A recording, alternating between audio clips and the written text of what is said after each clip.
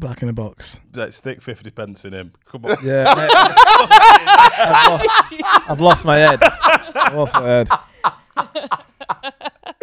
Meter's done out.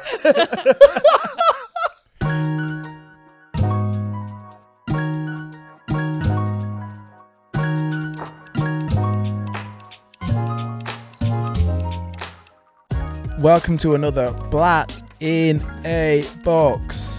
The world is told by black faces in white spaces.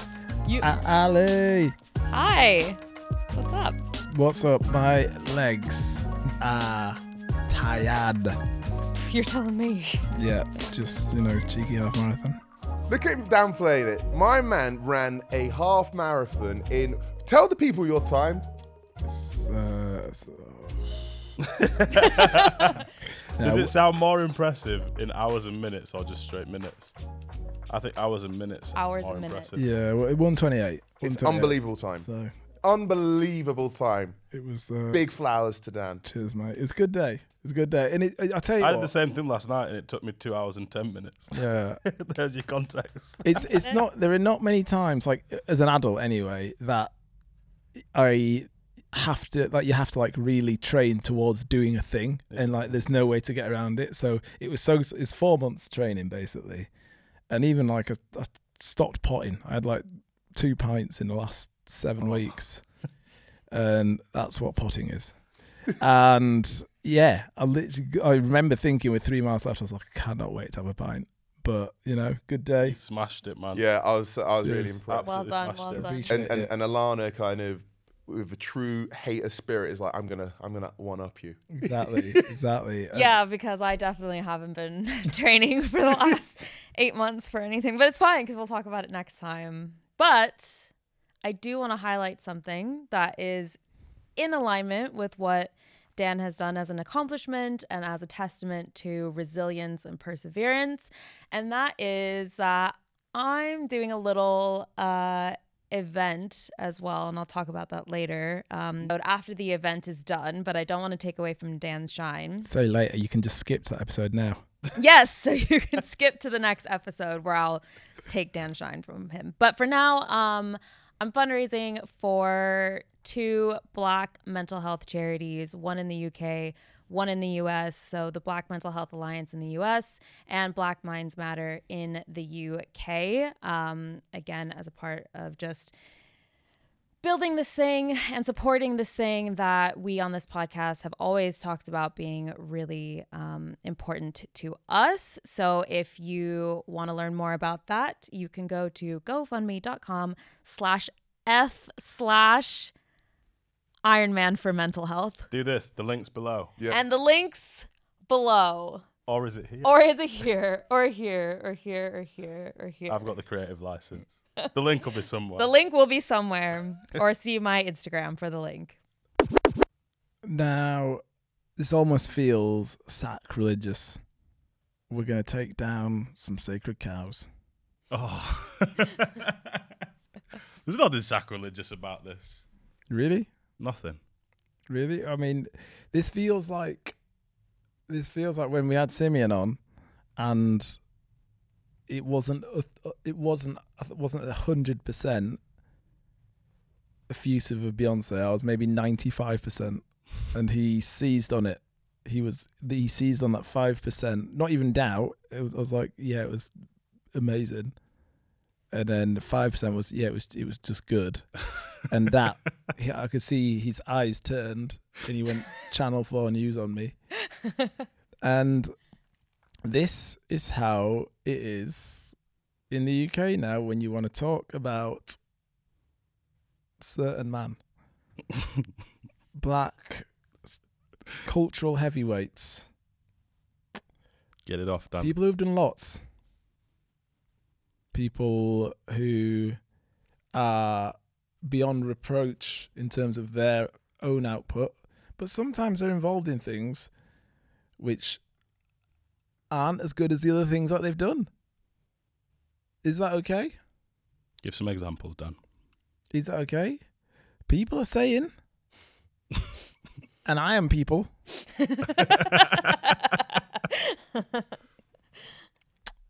that Top Boy isn't as good as it was when it first rolled out.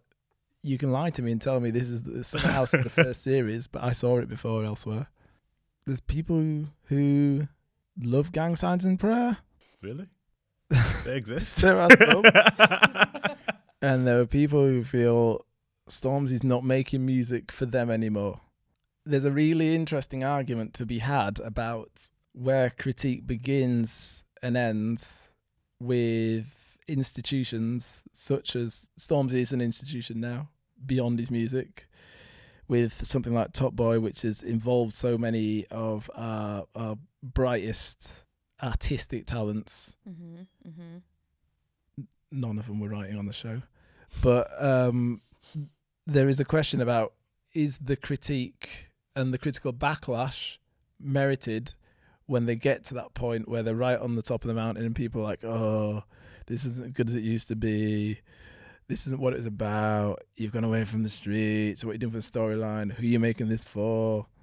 And I'd be interested to know which side of the fence you guys sit on when it comes to critiquing, not necessarily peak black art, but black art created by some of our biggest names. Right. I think social media, we like to have this like whole gatekeeping mentality, right? I think it's clear that Top Boy used to be better. It's clear that Stormzy used to be a different artist to the one he is now. Once you get to a certain size, you kind of have to decouple the expectations of the initial fans and the people that they're making that piece of art for now. So we use Stormzy as an example. We use Top Boy. When I was thinking about this, I was thinking about who are three of the biggest rappers in the US right now? Drake, Kendrick. J. Cole, right? Yeah, sure. They all came out at the same time. Does anyone really hold Drake to the same standards as Kendrick and J. Cole anymore? No, but what do you mean? Like, because Drake isn't for the people that he was rapping for when he first came out. Like, it's like he just was like, I'm going the pop star route. And I genuinely think that's the way that we need to look at Stormzy now. Yeah, but he was a pop star when he first came out too. Yeah, I think he was always not with element. like Wicked Skankman and stuff like that. Maybe it was a little bit easier to digest. Drake wasn't a pop star when he first came through. I feel like he had Peter, Bjorn, and John on that. I'm talking about like So Far Gone comeback season. Yeah, he had Peter, Bjorn, and John. But I'm talking Victoria about Bergson. No, not at all, because they were all on each other's stuff. They were all making music with each other. They were making very similar content in terms of the subject matter. They were doing the same kind of thing. And you get to like album 3 and that's when they diverge completely. Yeah. And I think that's the difference here. Like Stormzy, Wicked Skankman, doing his freestyles and all that kind of stuff. That's a very different target market to now. Like I don't expect to. I couldn't even tell you the last Stormzy song that I heard that I liked. Yeah, but then is that like an absence of critique? I mean, that is the critique, is that people are not. But should we critique pop music, like mass market pop music, to the same level as we critique art that is obviously sure, for a specific because there's amazing group. Pop music. There's banging pop music. You get some great quality music which crosses over. I agree with that completely. But I think most things that are made for the mass market are formulaic rather than great content. Yeah, but I think that's where he is. I think that's where he's heading. I think that's where Drake is. Like, you're never really going to get that real depth in anything that he makes because he doesn't need to. And I think the same with Top Boy. Drake got involved in Top Boy. But if people put something out, it's fine. It's going to do numbers. If people love, but there are people who are really about pop music, and they will critique it like they'll critique it all as though it's like us critiquing the new Kendrick album. Yeah, but they'll also buy it, and that's the most important point here. Loads of people are going to buy it regardless, so it doesn't matter what the depth is there. I don't think it matters if the quality is that good because people are going to buy it. But I think that's a bit of a cop out to the subject, saying, well, yeah, but people are buying it, so That's it. Like, no one buys McDonald's because of how good it tastes, really, do they? It's because it's quick and easy. I buy McDonald's because it's delicious. It ain't. Come on. There's better things you can get out there, but it takes more to go and get it. And I genuinely see these artists as being like that in all of the different mediums. It's like, it's quick, it's easy. Me and Jan were talking about this last night. We were like, right, I was trying to remember the last Stormzy song that I really liked, and I couldn't pinpoint which album it was on because I forgot that he even had an album out last year or the year before potentially. Yeah. That Mel made me do it. There was this huge, like, big furore around that because of the video and everyone that was involved in it. What does that tune sound like? That was his This Is America. What does that record sound like? Mel made me do it. Yeah. I'm not going to say this because I just started thinking of Bossy Bop. This is it. Bossy Bop was the last big track that was like, that stuck with me. And that's these things, like, when it's mass market, it doesn't need to stick with people. It's like, get it out, do numbers, go on to the next one. Shout out my guy, Jordan at WME. Still trying to work with you. Stormzy's guy. Like, I don't have any issue with these people. I'm like, go get your money, do your thing. But I think once you got to those levels, and I think this is where it gets difficult for the artists, because I think a lot of them, they want to make their money, but they also want to still have that respect. But I think you get to a certain level and have those two things. And say, this is where I disagree on Stormzy. You say he's not making it for the same people. I would disagree completely. It's Beyonce-like what he's tried to do. He's tried to follow the exact template where you are still making it for exactly those same people, but you've acknowledged that those people have grown up with you, so they're the same age. That's why he goes to the trouble of being a historian and understanding who can I get in this video. Oh, I'm going to get Mega Man, all these different black cultural heavyweights, because those are the people that he respects to as his elders, and he knows that his audience at the time who have grown up with him, they look up to as well. So that's the whole thing with Beyonce having all these different influences where, you know, people like me have said, well, she's just doing this for show. When it's her, you're like, yeah, she understands it and she's the greatest artist ever. But you're not giving Stormzy now the same credit for doing the same thing because you don't like the music.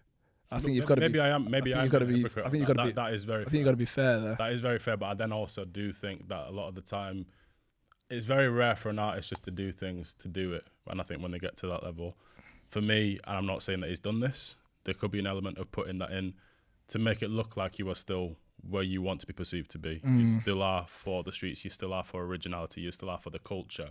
But then if the product says something different, then was it true? Was it real what you were doing there? Or was it just to do it, to keep him in these conversations? I don't know. Well, you know, maybe I am being tough. Specifically with Stormzy, it's funny because I went to the what was it, All Points East or Field Day that was put on by Stormzy. This is what we mean day.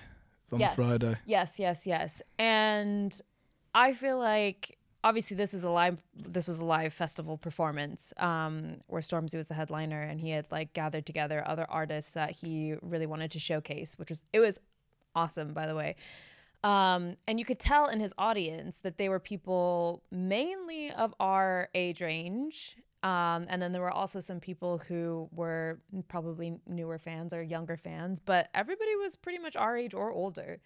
And I feel like in his stage performance, there was a real acknowledgement of this is the music that made me where I'm from. I still hang on to this. But then I think he even said at one point that he was like grateful to be able to evolve as an artist and to talk about the things that he was experiencing now.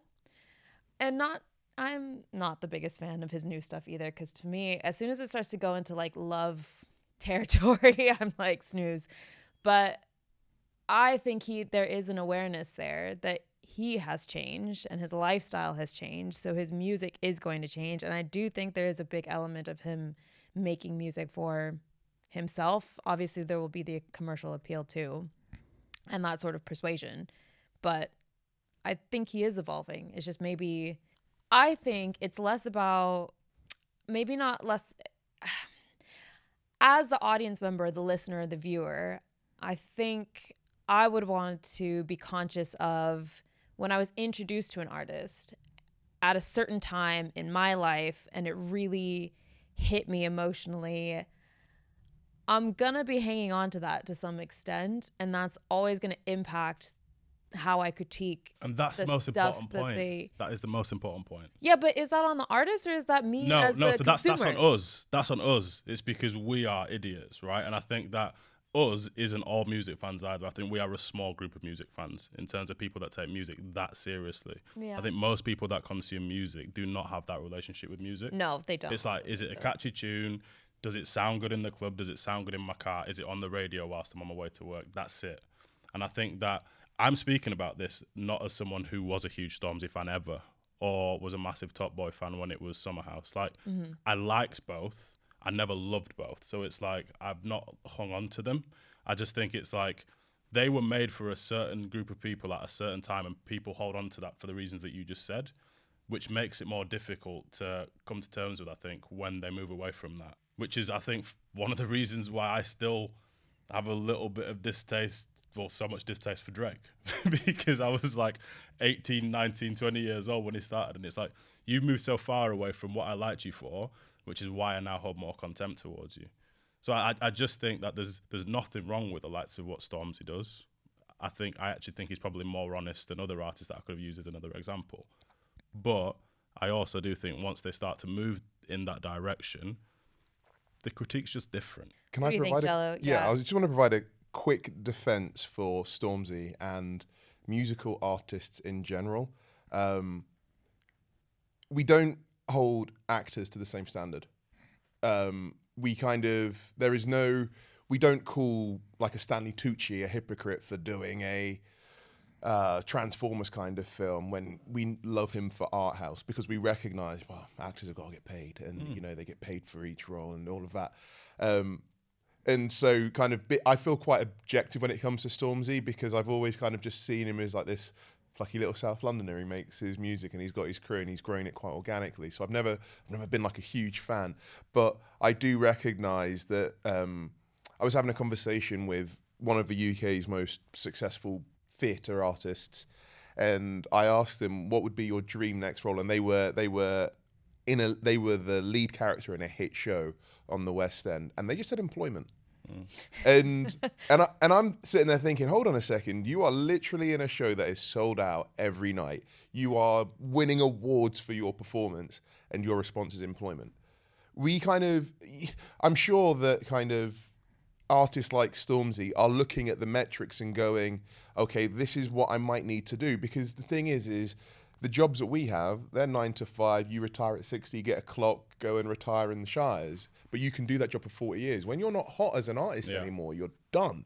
And I was reminded of do you remember Scully kind of wasn't, he said that the last Kendrick album that you guys loved so much, he said it wasn't really hitting with the people that he was talking to. And there is that kind of thing of like, yeah, Kendrick, we love Kendrick, but the thing is, the people that Kendrick seemed to be appealing to, young, relatively affluent people of color, will go and buy his stuff. And I think that with Spotify now and the targeting, there has to be a level of cynicism. I went to watch a concert the other week of an artist that I absolutely love, and I was thinking, this artist should be in a huge venue. But the venue they were in was absolutely packed out, and I'm sure that's probably because they look at the geographic location of where these streams are coming from, and they kind of probably have got a profile of the wealth of the people that buy it, and they go, if you do a concert here, you'll sell out. Mm-hmm. And so it's not a defense of any musical artist's art, but I will defend them from the point of view that the art sector is so tough, and staying relevant is literally how they keep money in their pocket. And so I'm not going to hold Stormzy to a different standard than I would hold a West End leading actress. Ever. Like 100%. I agree with you. Absolutely. Okay, but what about Top Boy? What about a show, like an entity? Well, I think you literally decouple it as two different things. One's for Hollywood, one wasn't.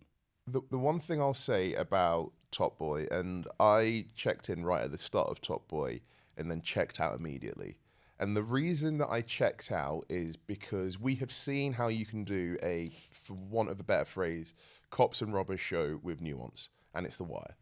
There was a moral ambiguity to those characters, both on the side of the police and on the side of the streets. And I always have struggled with Top Boy because I feel that the stereotypes it plays into are so broad and so designed for a gaze that isn't mine that I've never ever really been able to take up for it. That's not again a critique of the actors that are playing on it. I kind of have a lot of respect for Kano and Ashley Waters. I think they've they've clearly done great jobs and they'll be recognised. But I also thought that show was a little too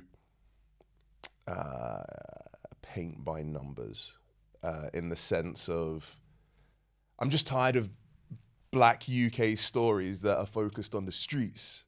I get that, but we're speaking, I think, in both respects. We're kind of like jaded consumers almost. We've seen it all. I think that is true to an extent. Like taking like Stormzy, as you said, I feel like I agree with what both of you were saying. I think his whole sort of driving ambition and driving motivation now is essentially bigger than music. So the music is at this point, and he seems to be a really, really good role model. I think he is more important than his music. Is entirely for themselves. And I saw some of the chatter was that people find it hard to relate to him now with some of his stuff. Stupid. I mean, exactly. You know, how are people relating to Future or? And this is one of the issues. Actually, Scully spoke about this, didn't he? One of the issues with grime now. Yeah. In that we just hold on to it. It's like you're not allowed to evolve. You're not allowed to become bigger than a certain thing or an area. Whereas I think with Top Boy, I think it's a pretty fair critique of a show which I think started out a bit nearer and a bit rawer and a bit closer to the communities that people lived in and people understood and people saw, and it had these faces that people love from music and from art, and people got it. Whereas, as you say now, because it's made by a transatlantic team, creating a show which is then almost cosplaying as a UK gritty drama, it has lost that focus and it has lost that edge, and I think it very much is pretty deserving, I'd say, of some of the criticism that it's getting. I mean, what are there, 27 gun murders a year? A year. Full stop. Like I think, like there might even be shootings a year. There's something like a really tiny amount, and every one of them's in Top Boy. Yeah. I feel the same way about Top Boy, the same way that I now feel about black NFL quarterbacks. 20 years ago, I wouldn't have been able to criticize a black NFL quarterback because it's like, we haven't quite had enough. I just got to support it so that it's viable. So it was almost like that thing of like, I was like Issa Rae, you know, I'm supporting everybody black. But now Patrick Mahomes is the best quarterback that's walking. You've got your Dak Prescott. You've got an in-crop of young, talented black quarterbacks. So I can say about a black quarterback, he's mediocre. The problem is with specifically black UK television, we don't have enough to critique it. Because yes, we've got Dreaming While Black, which I think is very, very good. But then I'm like, my mum still watches Desmond's, and I can't be like, Mum, you should be watching this other black majority comedy, because I'm like, there really hasn't been that many, and so that's why I struggle to critique Top Boy as a UK show. No, as a UK show, I won't criticize it, but as a black show, I'm like, we've seen examples. Like, we live in a world where there's Insecure, and Insecure was hyper local as well. Let's not pretend that like everybody knew all of those LA references. I know I certainly didn't. But all right, Alana. But I will say that kind of Top Boy suffers from not having other great shows that focus on other parts of the black experience in the UK. And the big critique, which isn't a Top Boy specific critique, is that there are lots of people in the UK that are black and did not grow up in the hood. And we need to kind of start telling more stories. And you can't, and the annoying thing is that they need to start commissioning more stories. Yes, they do. But I get it. They'll go, well, the stories that make money are the ones that are gritty. And it's like, what have you tried? Yeah, there was like chewing gum, and there was I May Destroy You. We talked about this and how chewing gum won award. I May Destroy You won awards. I don't know how viewed it was. Ditto chewing gum. Chewing gum's absolutely brilliant. One of the best things I've ever seen. Yeah. It was cult classic, and that's why The Wire nearly didn't get its full 5 seasons, because it's a cult classic. It wasn't viewed. But to bring this back to criticism, I think you said you didn't want to criticize it because there's too few shows. I think it's still okay to say that we can want more Yeah, absolutely. from these shows. I think it's still okay to say, Kano is an unbelievable actor. Who plays and Jack? His ability to. Because she's also incredible. Is it something Joblin? Yeah. Yeah, Janice Joblin or something. Incredible. Those two, they carried the season. Exactly. And still say, but doesn't make any sense just because it's a drug drama. You don't have to get some Irish gangsters in. I love Little Sims. She doesn't need to. You're just scouse. And there is some come nuance. home. No spoilers. No spoilers. Come home. So today was a really cool day in the sense that the nominees found out who'd been nominated for the UK Theatre Awards, and Who? There's lots of them. Any scoops? The nominees are on there, but my point. Who's the best? Well, those that have been nominated. Why are you sitting on the fence? I'm not sitting on the fence. If you let me make my points, you'll see how not on the fence I'm sitting. Let him land.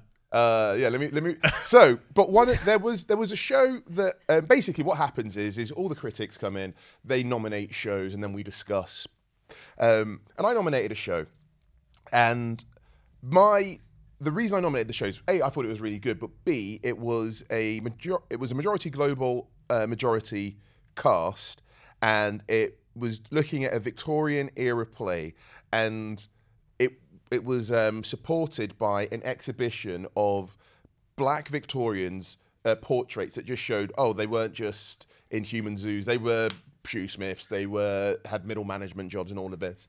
And I wanted to nominate it because I said the thing is it hinted at all of these bigger things around it, but it didn't make it the central plank of its show. But the show still worked because it was really good. And it ended up not getting nominated. And one of the other critics said that part of it needed to be more prominent for it to kind of reach for what it was doing. And I suddenly realized my positionality. And this is there's no shade. We have disagreements all the time as critics. But it was one of those where I went, I'm the only person of color in this room, and I recognize that there is a very difficult balancing act to be found there, because if they come in and it's kind of they keep referencing the blackness in this show, which is inherent, maybe it's going to win some awards and it's going to be called groundbreaking, but people like us are going to be like, well, hold on, there's more to it. You didn't need to, the lens didn't need to be there.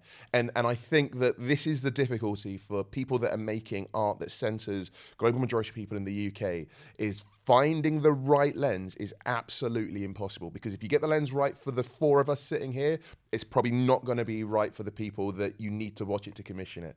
So like Stormzy and like Drake. And like Top Boy. Yeah, absolutely. Yeah. We're going to now talk about the Peckham shop assault. Now, for those not aware of what happened in this particular incident, a woman was believed to have been shoplifting or caught in the act of shoplifting in a hair shop which predominantly serves black hair products. The shop itself is Asian owned, and it's one of a huge chain, actually. I'm not sure if it's a chain, so to speak, but they own multiple different hair shops throughout South London, some in North London, which is, it comes as a surprise to many people that a lot of those shops are owned by non-black people. And this woman was believed to have been caught in the act of stealing, and a video went viral of this woman being essentially being strangled and being choked and sort of dragged out of the shop. This is in Peckham, one of the few remaining predominantly black areas, and there was people on the streets, there was violence, there was protest, the shop was closed, shuttered, and I don't believe it's opened again since. There's a lot to unpack here in the context of community ownership, in the context of catasm, in the context of violence yet again against black women, in the context of the assumption of guilt, of wrongdoing against black women, against black people in general. Now, I'm going to pass this to you, Jello, and I'm interested. You've recently moved back to London. How did hearing about this make you feel particularly? Did it make you feel any differently, having just undergone that sort of change in your own life? I think the proximity of it made me feel it more. That's a very human reaction, right? That if something happens near where you are, you feel it a lot more. And I want to, it's not push back, but I think it's important that we kind of, so the reporting on this when it first came out, the woman was accused of theft. We don't know that she was stealing. There are reports that have come out saying that she wanted to return some faulty items. The store policy is that you can't return. They recognise that there was a fault, there was a standoff, and so she then tried to kind of take goods up to the value of what was being of what had been returned. And I think it's not a fault on you, Dan, because obviously if you look at the stories as they come out, they all say a woman accused of theft. And it really brought me back to when I was doing my masters, and I went to when I was doing my dissertation, and I went quite apologetically to my dissertation supervisor, and I said, some of the sources that I'm using aren't necessarily academic because I'm trying to get Black writers on the topic that I was writing about, and they're not being featured in the most academic places. And they just went, well, then use those sources, like almost like F the Academy if they're not going to highlight these voices.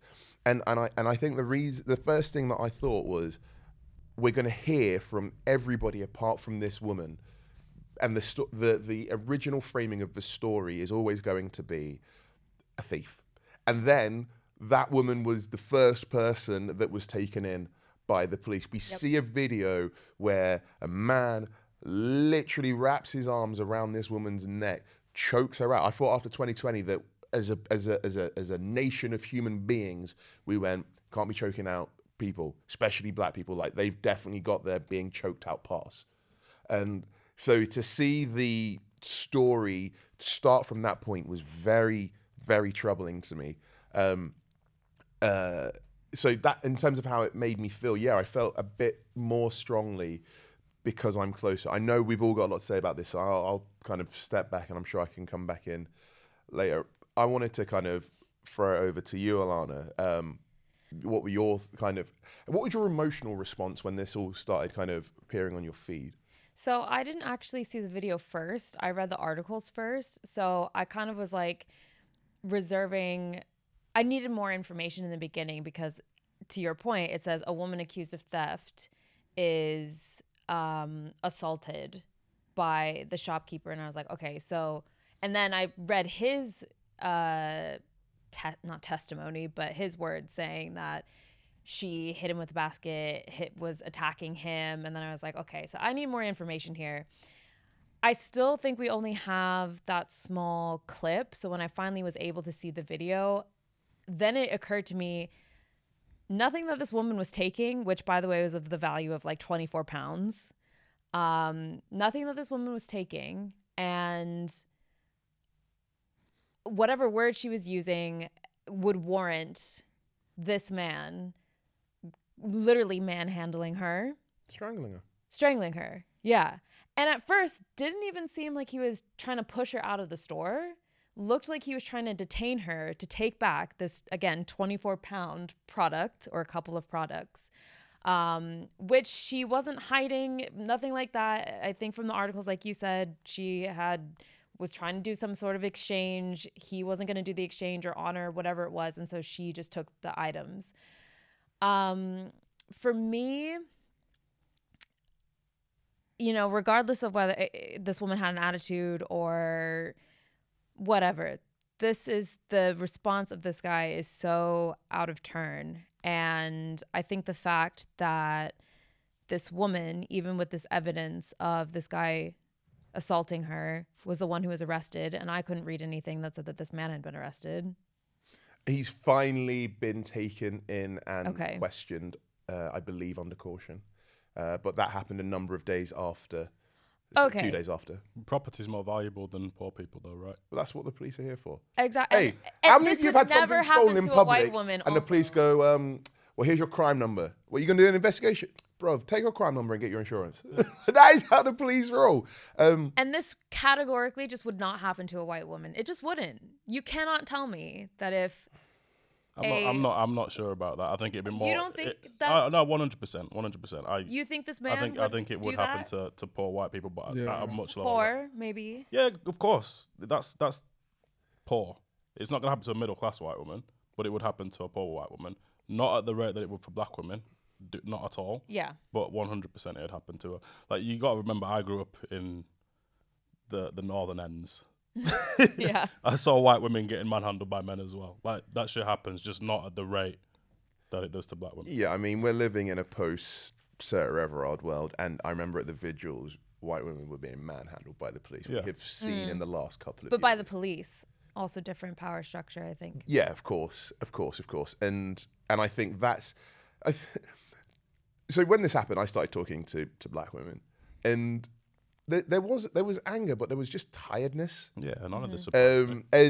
And I was waiting for Nadine White's article. Nadine White, for those of you that don't know, is the UK's only race correspondent, and she pointed out that there are so many examples which are not linked specifically, but if we see ourselves, when people look like us, we put ourselves in their positions. So May, 90-year-old black woman with dementia, was handcuffed and put into a spit hood. Selena Boyd, the CEO of Coco, her car tires were slashed in an alleged racist attack near her home. Black women are twice as likely to be a victim of cyber flashing. There were systemic failings that contributed to the death of Aisha Cleary, a black baby whose extremely vulnerable teenage mother gave birth alone in her prison cell. We know about the maternal mortality rates for women of colour. It gets to a point where you go, this shop is going to feel the full force because of all those other things. As Mos Def said, why did one straw break the camel's back? Here's the secret. The million other straws underneath it. And this store in Peckham I wouldn't be surprised if it wasn't able to reopen. And I don't feel any way. And I think it's going to carry the can for a lot of these incidents. Well, maybe it's like the Montgomery uprising, where people are just tired of it. Like you said, it's not even so much necessarily an outrage. It's a no, not anymore, not today type of response. We can't beat the system, but we can beat you, and you ain't gonna be protected. It's like you said, black women's hair is political, and when you're going for jobs, not smart enough. When you're in school, that's too long. That doesn't adhere to school standards. When you're just going to get product, the treatment that they're suffering is emblematic of something which they just have to sort of constantly carry around with them. Moving because it's easy to go, this is bad. And it is bad. It's awful. But one of the things I've been interested in online discourse when there is some kind of fuckery that happens to black women is how many people spend unbelievable amounts of energy trying to then discredit that black woman. And the thing is, what interests me is that a lot of the groups that recognize when it happens to black men suddenly seem to develop some retrograde amnesia when they see the same thing happening to black women. Because remember, when it happens to a black guy, I thought he was 7'12" and 74 stone and my life was at threat. And that's a UK thing as well, by the way, because that happened in Scotland with the death at the hands of the police of Sheku Bayou. And they kind of said that he was this monstrous beast and he was smaller than most of the officers that were there at the time of his death. I'm using very, legal language. So this is not just an American thing. We see it, and it's kind of like, well, she was being rude. She was. There's one reporter who got to interview the shop owner, described her as a road girl, and it's like, what's a road girl?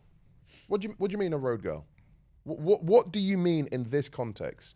Because we have a whole term called Karen, where white women will do outrageous stuff, and they do it safe in the knowledge that there is a chance, as Dom said, but they're probably not going to get choked out in the store.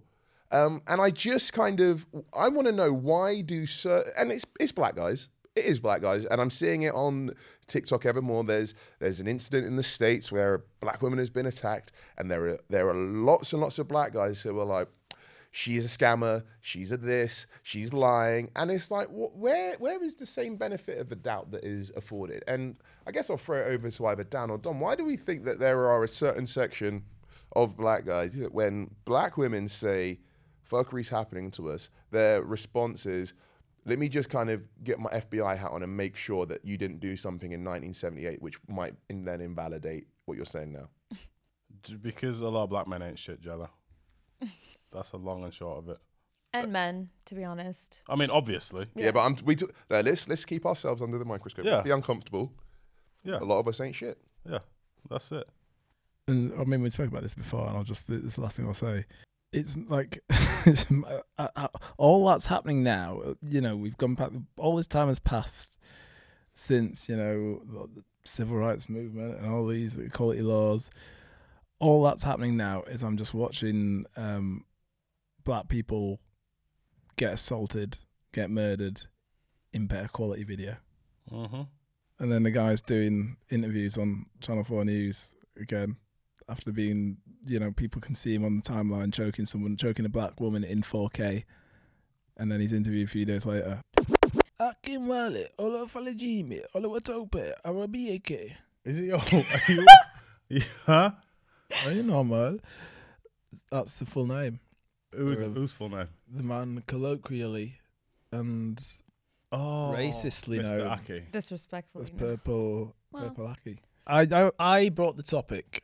I brought the topic today, and it's something certain subsect of men who train from anywhere from Liverpool to probably Leeds between the ages of 20 and 40 will have heard stories of a man racistly named Purple Aki. He will squeeze your muscles. Now, just stay with me because it's going to take a bit of explaining. This man is known for going around gyms all over the place, usually pure gyms, for like the last 10, 15 years, and he's got an obsession with literally, it goes as far as literally like squeezing people's muscles, like, you know, making people tense up and say, oh, well, you're pretty big. Like, he's a big bloke. He's like 6'2". Look, don't can't take it. Can't believe it. And there is an undertone to this because it's been like it's gone round, the story's gone around gyms, it's gone around playgrounds of this guy who, you know, he'll go around town, he'll squeeze your muscles.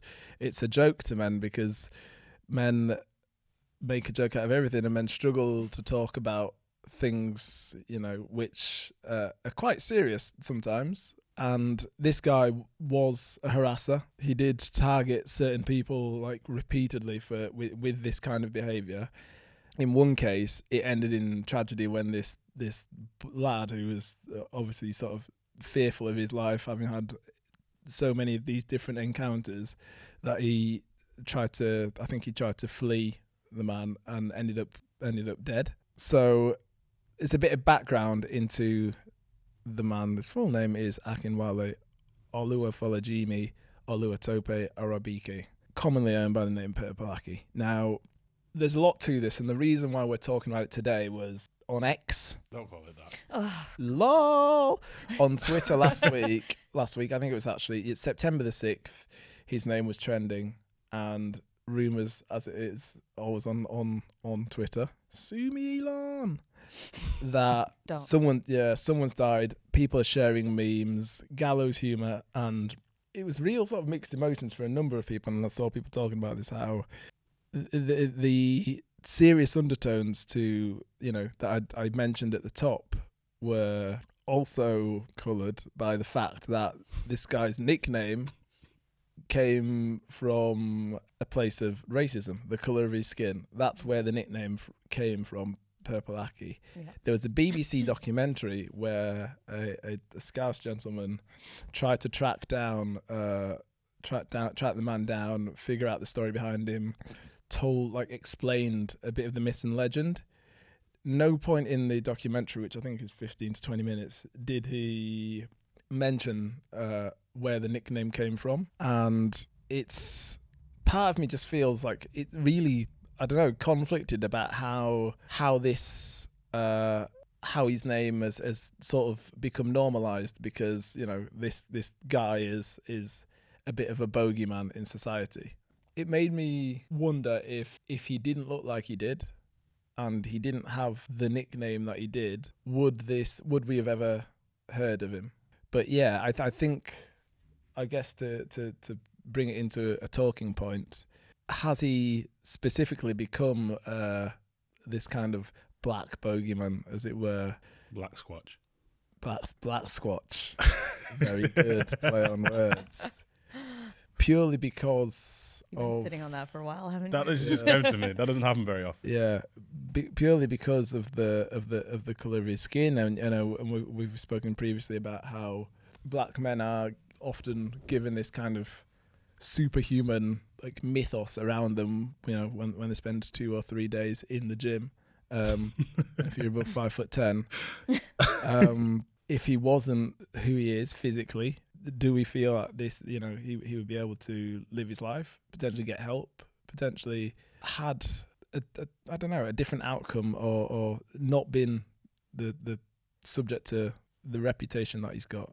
I don't know if I'm explaining that. Yeah, no, I get what you mean. I think that his outward appearance is why he's a bit of a legend, I guess, not in the positive sense, but also the reason that he was able to become so well known, and why I don't think much has ever happened to him in terms of someone retaliating, because people are scared of big black men.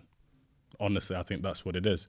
Because if I think back to university, like, I'm not a small person, but I'm also not ginormous. And my nickname, which sounds stupid because it's so basic, but most people refer to me as Big Black Dom. There was one Dom. Oh my God. There wasn't 2 Doms. There wasn't a smaller black Dom. Sorry, I'm There wasn't a laughing little because Dom. it's awful. In the circles that we ran in, there was one Dom. Yeah. So it's like, why is the big black on top of that? So I think these things are just normalized so much when you are, and it's important, I think, the context that Aki is in the north, where it's not like you're in London, it's not like you're where we are right now. You're going to stand out regardless. And I honestly think there will be certain people who think it's an almost endearing part of his name. It's like, it's just Purple Aki. Like, and I know that sounds ridiculous, but one, I don't think he'd have been able to get away with it with as many people as he has if he was the same size and he was white, because there's been studies in the States, haven't there, that you will have 2 silhouettes that are exactly the same. People can not really tell the difference. If you get a white man and a black man, people exactly the same body dimensions, people perceive the black man as a bigger person, and same with black women as well. So I think that's the reason that he's been able to become this huge legend, this topic amongst men in the North for as long as he has been. But it's almost like his gift, for want of a better word, and his curse. Like, that's how he becomes a thing. But to the question of, like, would it be different if he wasn't black? I mean, I think what would have been different is the coverage of this person in the news. And also, you had mentioned, like, there was nothing about, has he ever been offered help? Or, because to me, this is someone who's, like, at the end of the day, he was harassing people and he was harassing men. So, like, it's not like he was some innocent victim. And I think maybe also because of the fact that he was harassing men, it wasn't taken the same way as if he were saying these same things to women, because it would have been totally different. So I think that we shouldn't discount that just because this was happening to men or boys, that it's not as serious. Like, it is still harassment. But when I was trying to look up, because obviously I didn't know anything about this until you brought it up. I was trying to see, okay, well, this sounds like somebody who really needed some serious help, you know, some words about, like, obsession, OCD, things were thrown around like that in his court cases. But there was no mention of him having to have a psychiatric evaluation or getting any sort of support. So He's a beast, though, isn't he? exactly. And I do think that if this was a white man, I do think that you would still get the same sort of stories, because it's such an odd thing to have somebody who's serially known to ask guys if he can like feel their muscles. And so I don't think it wouldn't have been a story, but I just think it would have been treated as less of a joke, I guess. And he wouldn't have been made out to be this like big black joke, basically. And that's the bit you touched on there for me, was the humor with which people like talk about it. Like, you could scroll through Frowse and you see the way it's kind of like viewed now. As you said, like, it was, you know, to an extent assaulting people, like it is harassing people. And as you said, if it was a woman, I wouldn't want to imagine like what would have happened to that person. It wouldn't have for as long as it is now.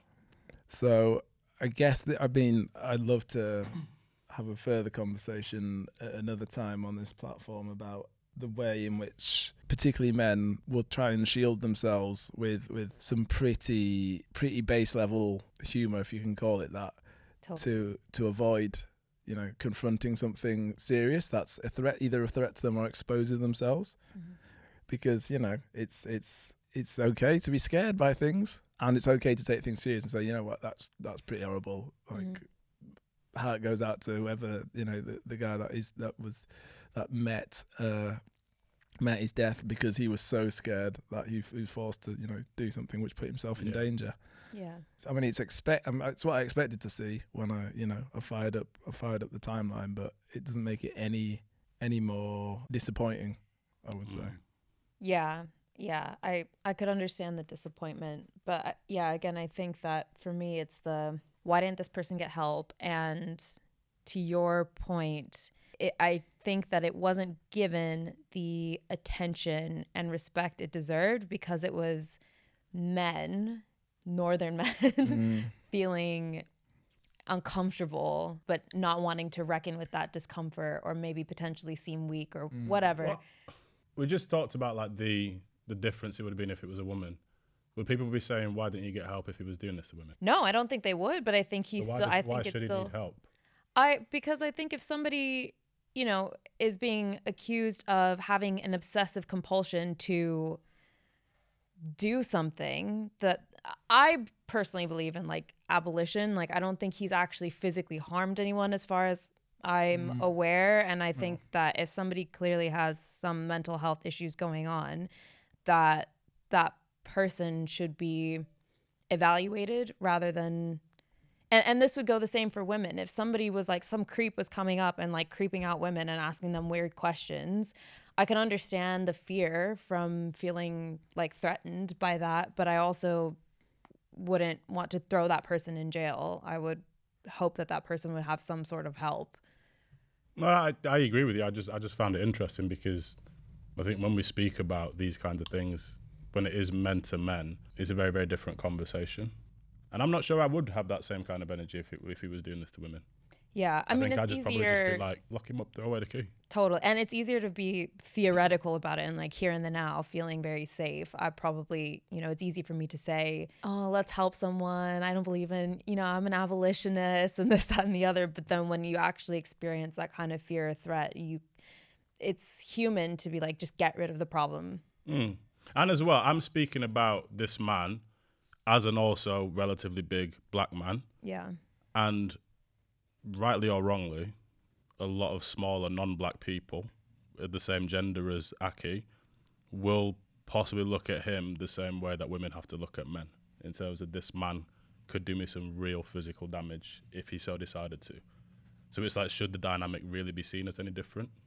In my opinion, I don't think these situations should be taken. Well,